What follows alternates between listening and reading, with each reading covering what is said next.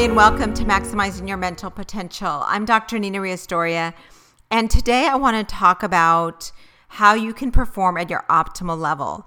How do you know when you are, and how do you know when you're not?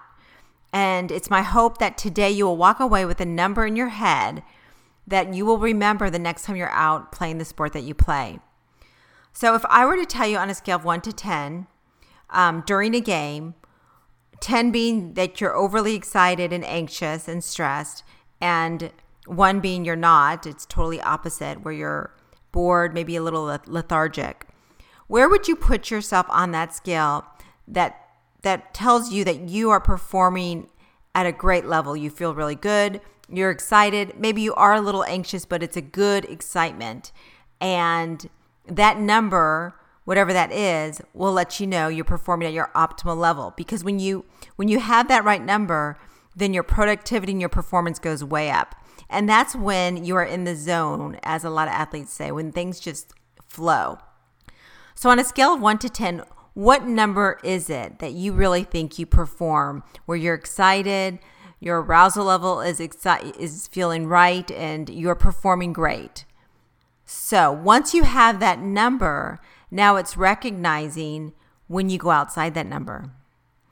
So let's say something happened during the game and you found yourself a little anxious.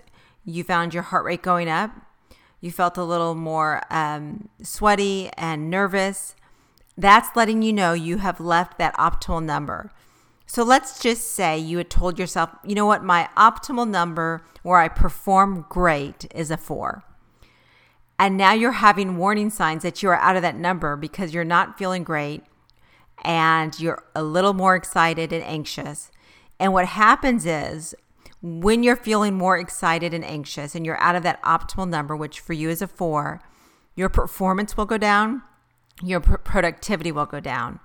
That's why it's so good to have that number in your head and know and recognize when it goes outside that number. Now, for some of you, it may go below that number. And you may be wondering, well, why would it go below that number? For some of you, maybe you're just getting over an injury and the coach isn't playing you as much. So then how do you stay excited and ready to go when you've been sitting on the bench? How do you get to that 4 that you've given yourself so you can play at your optimal level? So I'm going to discuss a couple things you can do if the number drops below or it goes higher. So let's talk about when your number drops below your optimal level. What you can do if you have found yourself sitting on the bench a lot is you can imagine yourself out there playing and what you would do if you were out there playing. You can also practice mental imagery in your head of you playing the game that you play. All this will help you stay at that number 4. So what if your number goes higher? What do you do? Well, at least you're recognizing that it's going higher because of the warning signs.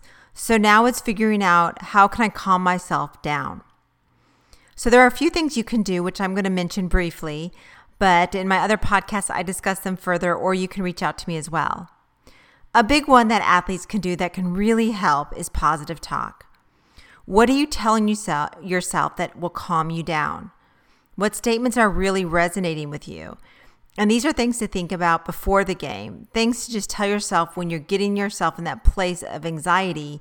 What is a positive statement you can tell yourself that'll get you back in the game, get you being present?